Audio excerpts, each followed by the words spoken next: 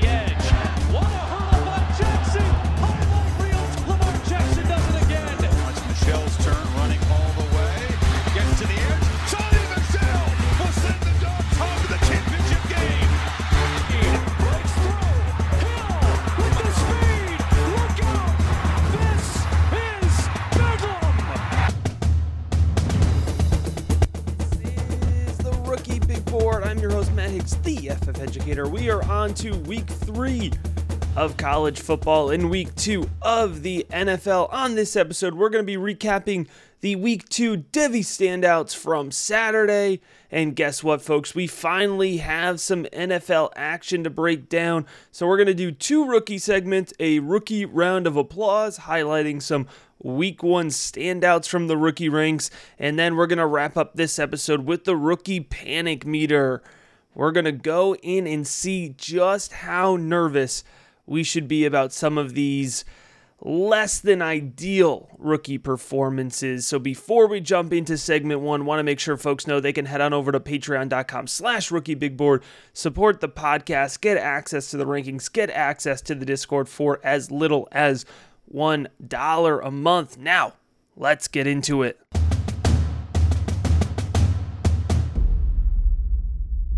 It was almost the story of the week. Quinn Ewers in his first major college start, upsetting Alabama. We were so close to getting that storyline. Quinn Ewers 9 for 12, 134 passing yards before suffering a game-ending injury to his throwing shoulder. It looks like he's going to be out 4 to 6 weeks. Now, when I'm running through this slate of college games and NFL games, I need to be transparent. I didn't watch as many of these games yet as I normally would because I was actually watching some live college football action on Saturday and some live NFL action on Sunday. So I haven't gone in and watched Quinn Ewers' first quarter in the type of detail that I will. I have it recorded. It is on the list. It is at the top of the list, because there was a lot of excitement surrounding Quinn Ewers. So for that reason, even though he got injured, even though he only played a quarter, he looked very good in one quarter against Alabama, and that is enough for the former 5-star QB1 now at Texas to be a Devy standout. I am looking forward to when he is back and healthy. It will be mid-season, but I will not have forgotten about QB1 at Texas. How about the true freshman Nicholas Singleton, 10 rushing attempts for 179 yards and 2 touchdowns. I don't care who Penn State was playing. All right? That is a huge stat line for the true freshman to have. 10 rushing attempts for 179 yards and 2 touchdowns. That is major. We didn't see a ton of Nick Singleton against West Virginia. We did see him rotated in. But now we're seeing the big play running back 1 potential. So Nick Singleton right now is the clear running back 1 in that 2025 draft class. And he has the potential to gain the type of value that Travion Henderson did last year, that Bijan Robinson did the year before. Now, I'm not comparing their skill sets. I'm just talking about the values here. Nick Singleton is on the rise. It's probably too late, but if it's not, I would absolutely feel around and see if you can acquire him in your Devy leagues. Marvin Harrison Jr. I love it, man. These Ohio State wide receivers never fail in depth. All right, Egbuka had a really good week. We talked about him last week, but let's talk about Marvin Harrison Jr. The wide receiver 3 on this team normally had 7 receptions for 184 yards and 3 touchdowns, 26.3 yards per receptions against Arkansas State. I don't care that it's Arkansas State. He averaged 26.3 yards per reception. You could do that against anybody. It's going to impress me. Marvin Harrison Jr. is stepping up here as they proceed with caution with Jackson Smith and Jigba. Sit him out against a lesser opponent. It's still really, really impressive. Through 2 weeks, Marvin Harrison Jr., 12 receptions, 240 yards, and 3 touchdowns. He's technically the wide receiver 3 on this offense, but I'm getting to the point where there is no wide receiver 3, there is no wide receiver 1. There's just a trio of really talented wide receivers that, by the way, are just holding off a depth of other very talented wide receivers. Speaking of depth in competitions for action, how about J.J. McCarthy? Now the Michigan Wolverines QB1. He went 11 for 12, threw for 229 yards and 3 touchdowns in just the first half against Hawaii. This is how good J.J. McCarthy did. So if you're not familiar, Michigan broke down their quarterback competition. Cade McNamara got to start week 1. J.J. McCarthy got to start week 2. J.J. McCarthy did so well in the first half against Hawaii that they actually brought in Cade McNamara to back him up to finish the blowout game because they knew J.J. McCarthy was going to be the starter. And immediately after the game, in the post-game presser, Jim Harbaugh acknowledges that it is in fact J.J. McCarthy that will be QB1 moving forward. You know what that tells me? He's willing to tell us that in the post-game presser. He already knew that he wanted it to be J.J. McCarthy, and it is a young, talented sophomore quarterback, dual threat. Now, he is a true sophomore quarterback because they did play him in a lot of games last year, so it's not a situation where because he was QB2, he took the red shirt. He is a true sophomore, and he is going to have the opportunity to be a major impact player. We have to be watching the J.J. McCarthy storyline closely over the course of this season. And somebody that you couldn't not watch was Caleb Williams. Carves up Stanford, 20 for 27, completed 74% of his passes for 341 yards, 4 touchdowns, 0 interceptions. Now, I just talked about Marvin Harrison played Arkansas State, J.J. McCarthy played Hawaii, Caleb Williams played Stanford. All right, this is a legitimate Pac-12 opponent here. It's one of the tougher opponents on the USC schedule, and you could take that fact in whatever direction you want. But nonetheless, Caleb Williams looked really impressed. And guess what? Of those 20 completions, 7 of them went to Jordan Addison, another standout of the week for the USC Trojans. 7 receptions for 172 receiving yards, 2 touchdowns, 24.6 yards per reception. I could just watch Caleb Williams, Jordan Addison on replay again and again. It's a beautiful combination. And these two are just going to help prop each other's Devi values up and up. Not that these guys aren't already risers, aren't already at the top of rankings, but still, we can't help but talk about Jordan Addison and Caleb Williams. 3 more Devi standouts from week 2 of college football. How about Marvin Mims versus Kent State? 7 for 163, 23.3 yards per reception in 2 touchdowns. I talked about wanting to see that production from Marvin Mims. I was very happy with it. How about Cedric Tillman? This was the one I saw live. Traveled down to Pitt, saw Tennessee come on into Pittsburgh and walk away with an exciting overtime victory. Listen, the Vols offense was a little slow to start, but Cedric Tillman really was that go-to guy for Hendon Hooker. He was named Offensive Player of the Week from the SEC. 9 receptions, 162 yards, 1 touchdown, 18 yards per reception. He is just an absolute playmaker. He has great body positioning. He stretches the field well. And I got to tell you, that 9 for 162, it really could have been even more. Hendon Hooker was locked in on Cedric Tillman. There were a couple close plays. There were a couple pass interference calls that stopped Cedric Tillman from going over the 200 mark. He's a dude. He's an absolute dude. I know the Reese Senior Bowl named him their player of the week. He's jumping up draft boards. Do not be shocked if Cedric Tillman is a top 50 selection. I've been saying that, but I'm going to double down on it. And I'm going to double down on this guy. I know I talked about him on last week's episode, but this is what I'm hoping you pick up on out of the Devi standout segments, right? If you hear me talk about a guy once in week 2, that's fine. You know, you definitely still want to know the name, but if I bring up the same guy week 2, week 3, week 6, week 8, week 10, if I'm talking about the same player over the course of the season, it's not because I'm repeating myself. It's because when it comes to Devi, we need to look for value gained over time, right? A big spike at the beginning of the season is useless if that value doesn't continue to build. You have to be consistently moving forward in Devi value, and Raheem Sanders, the running back for Arkansas, is the guy doing that right now. 24 rushing attempts for 156 yards and 2 touchdowns against South Carolina. So now Raheem Sanders has looked impressive through 2 games against Cincinnati and against South Carolina. These are legitimate opponents, folks. He's rushed 44 times for 273 yards. That's over 6 yards per carry average for 2 touchdowns. That's Raheem Sanders as a Devy standout this week. And those are the 9 Devy standouts from week 2.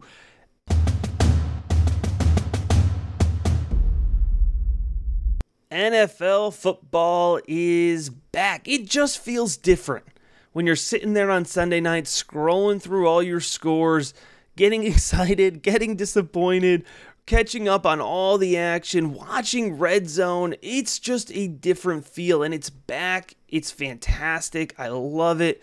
Let's go ahead and give a rookie round of applause. I have 5 rookies I'm going to highlight for having a quick impact in Week 1. Let's start with Jahan Dotson. Just 3 receptions for 40 yards, but man, he made the most of them. 2 very nice touchdowns, including the one that sealed the W for Washington. It's clear that Carson Wentz has his eye on Jahan Dotson, and it's clear that if you, like me, have a high exposure to Jahan Dotson, I'm pretty sure I have 90+% exposure to Jahan Dotson in my rookie drafts this offseason, you're feeling very good.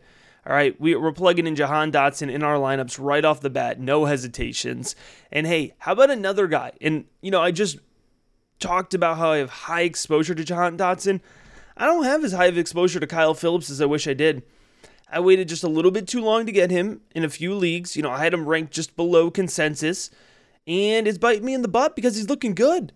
And that's what it's about here on the Rookie Big Board. Pivoting, adjusting, recognizing when your exposure is too low. 6 receptions, no touchdowns, but he did pull in 66 yards. That's a really good day for Kyle Phillips. The usage was there. The targets were there. It's clear to me that Ryan Tannehill wants Kyle Phillips to be a key part of this offense. It's clear to me that the Titans coaching staff want Kyle Phillips to be a key part of this offense. I'd be very excited if I had more Kyle Phillips exposure. And for those who went and drafted him, well done. Well done. And for those who didn't, this is the time of the year to really test the trade waters.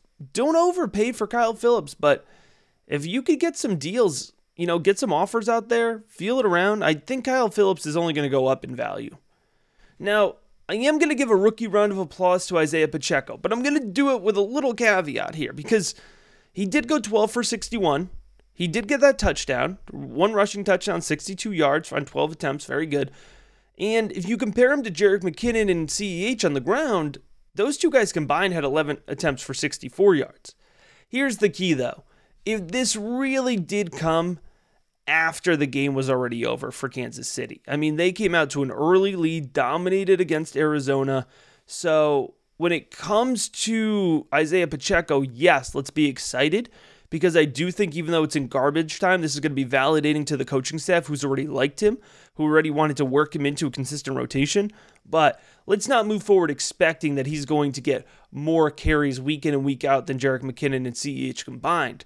But if you stashed Isaiah Pacheco, I think you're going to be very happy about it. I remember back in the rookie guide, the 2022 Rookie Big Board Rookie Guide, I said Pacheco had the type of traits that made him an interesting upside deep roster stash. And I hope you stashed him, or I hope you're going to put some money on the waiver wire to get Pacheco. If you haven't already, if he's still sitting there on your waiver wire in your league, you got to fix that. Drake London, 5 receptions for 74 yards, no passing touchdowns. And I feel like this one kind of flew under the radar because he picked up a few of these catches later on in the game. But this is a really encouraging stat line, and I'm purposely paying attention to Drake London here, even though it's not this, wild stat line. He didn't pull in 2 touchdowns. He didn't necessarily dominate target share like Kyle Phillips did. But what he did do was exactly what we need him to do. He had 5 receptions for 74 yards. That's a very nice yards per reception. And if he had just gotten that touchdown, we would have been talking about him as a borderline wide receiver 1. And that's who Drake London is. If he gets the touchdown week in and week out, then he's going to be a wide receiver 1 type guy on that week. And if he doesn't, he's still going to be a really solid play. You're getting 13 points out of Drake London in a PPR league this way. You get that touchdown, you're getting 19. So it's exciting for me. It's not the most exciting stat line, but we have to look past the initial box score, fantasy points, and we need to look at what we're seeing. He led the way in receptions on the team. The next closest to him was 4 receptions. He had 5. He led the way in receiving yards. He had 74. The next closest was 49. And it's not like the passing touchdowns were going to anybody else. Marcus Mariota threw 0 passing touchdowns, which could cause for some concern. But what I'm saying, or what I'm seeing, is that Drake London is going to be the guy that gets those targets when they come, and they will come. One more here, a great example of it's not all about the box score, Garrett Wilson. This is the game I saw in person on Sunday. I was up in MetLife. I saw the Jets taking on the Ravens, and I saw Garrett Wilson look springy. I mean, he went 4 for 52. He looked well when he caught the ball. It was a tough set of conditions to play under, right? So yeah, maybe he's not the most exciting for your fantasy box score yet, but it's very encouraging what I saw. I mean, it was pouring rain, so there were tough conditions. Playing against the Baltimore Ravens, one of the best secondaries in the NFL. And he had Joe Flacco at quarterback. And he still went 4 for 52, and he looked really good when he caught the ball. He looked athletic, he looked fluid, he was getting yards after the catch. I was very encouraged. So a rookie round of applause for Garrett Wilson, Drake London, Isaiah Pacheco, Kyle Phillips, and Jahan Dotson. Well done, gentlemen.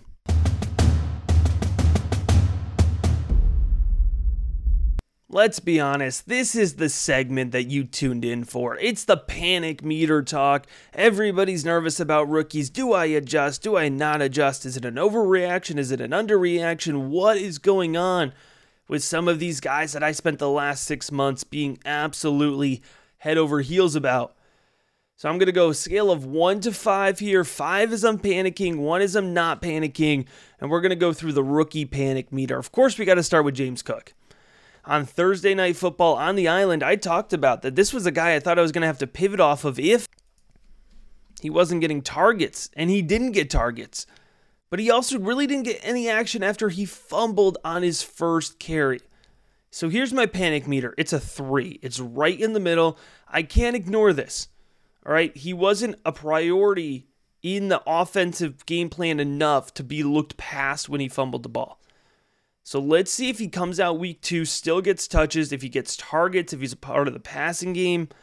I'm a little bit nervous about James Cook, all right? I can't pretend I'm not. Now, thankfully, I didn't take James Cook much above mid-second round rookie pick value, but I know there's some folks that took him as high as 109, 110, 111, and I'd be feeling pretty panicky if I took him at that spot, but you're on him. You're stuck with him. You got to ride this out. And I do think it's going to get better. I think James Cook is going to be involved in this offense. Zach Moss didn't look good. They didn't want to feed the ball to Devin Singletary either. I don't think it's the type of game that the Bills are going to be in most weeks. I think it's going to be a little bit tighter. I think they're going to need to be a little bit more balanced. I don't think they're going to be able to just write off James Cook in that same way. But I'd be lying to you if I told you I wasn't at least a little nervous about James Cook. 3 out of 5 on the panic meter. Breece Hall, a 1. I'm not sweating it. I know some folks are sweating it here. 23 rushing yards, not great, but he did have 6 receptions on 10 targets for 38 yards.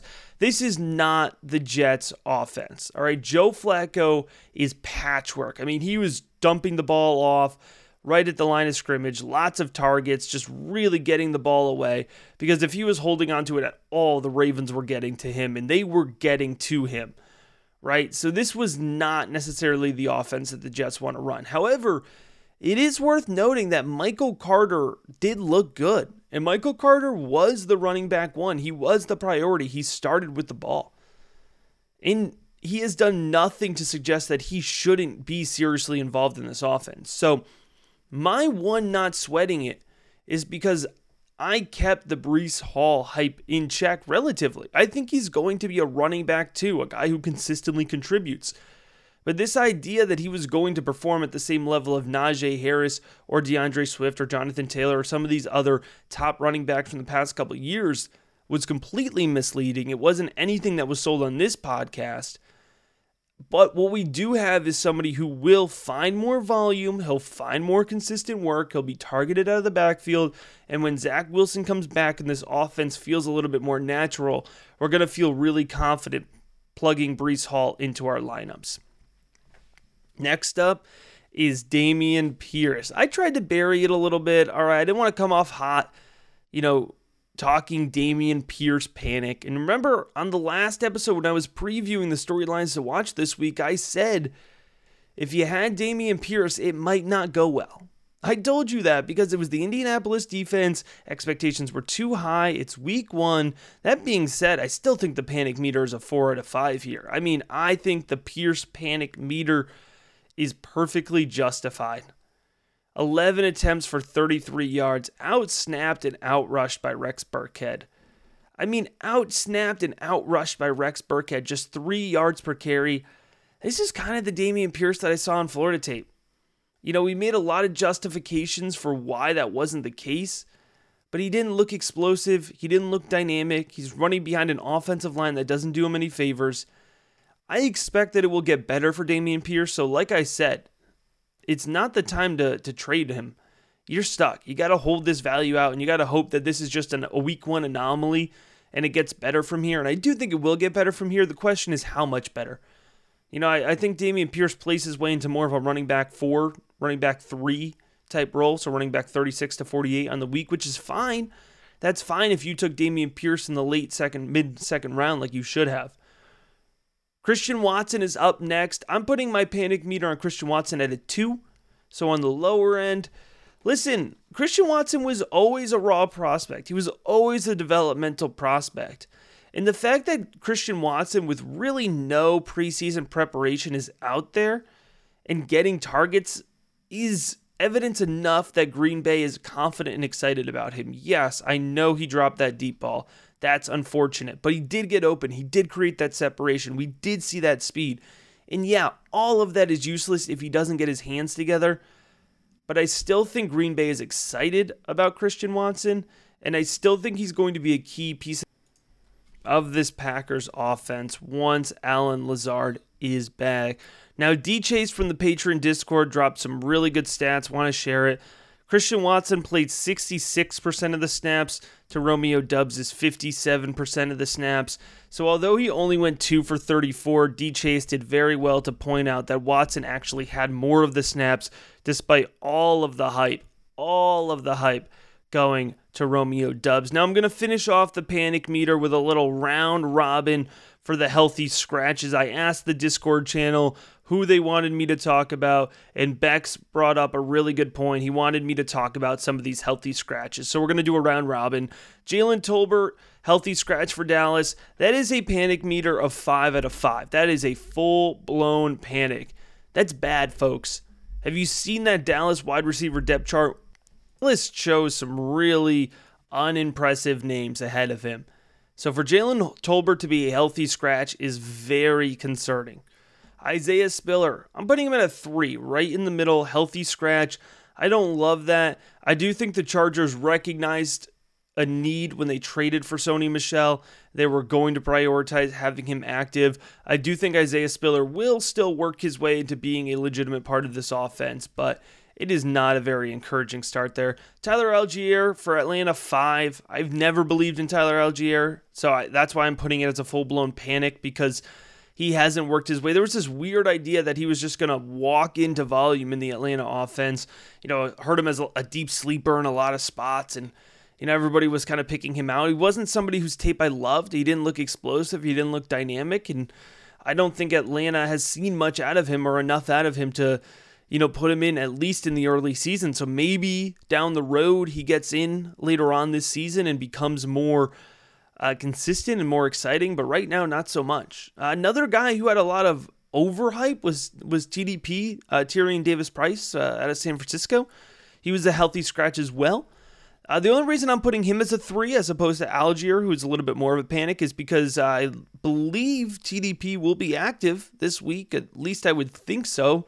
I have no insider sources, but with Elijah Mitchell out, you would hope at least that TDP is active this week. And if that is the case, then maybe we get the opportunity to get his hands on the ball and move forward here, and then he becomes a little bit more part of the rotation. But I don't have any Tyrion Davis-Price. I didn't even consider him, quite frankly, in rookie draft. So I don't feel any panic personally, but I would feel a little bit of nervousness if I was having heavy exposure to TDP. And then Trey McBride, I'm going to give it a 1. I'm not super concerned here. Obviously, I don't love it. But when it comes to rookie tight ends, we are more patient. We do give it a little bit more time. And I do think Trey McBride is going to be more involved in this offense as the season goes. So there you go. That's the rookie panic meter, following up a rookie round of applause. And of course, we started out with those week 2 Devy standouts. If you have not already, make sure to head on over to patreon.com/rookiebigboard. Check out what we've got going on here. Get in on the Discord, get in on the rookie rankings, get in on all of the good stuff, and support this podcast. As always, I appreciate you checking out this episode of the Rookie Big Board.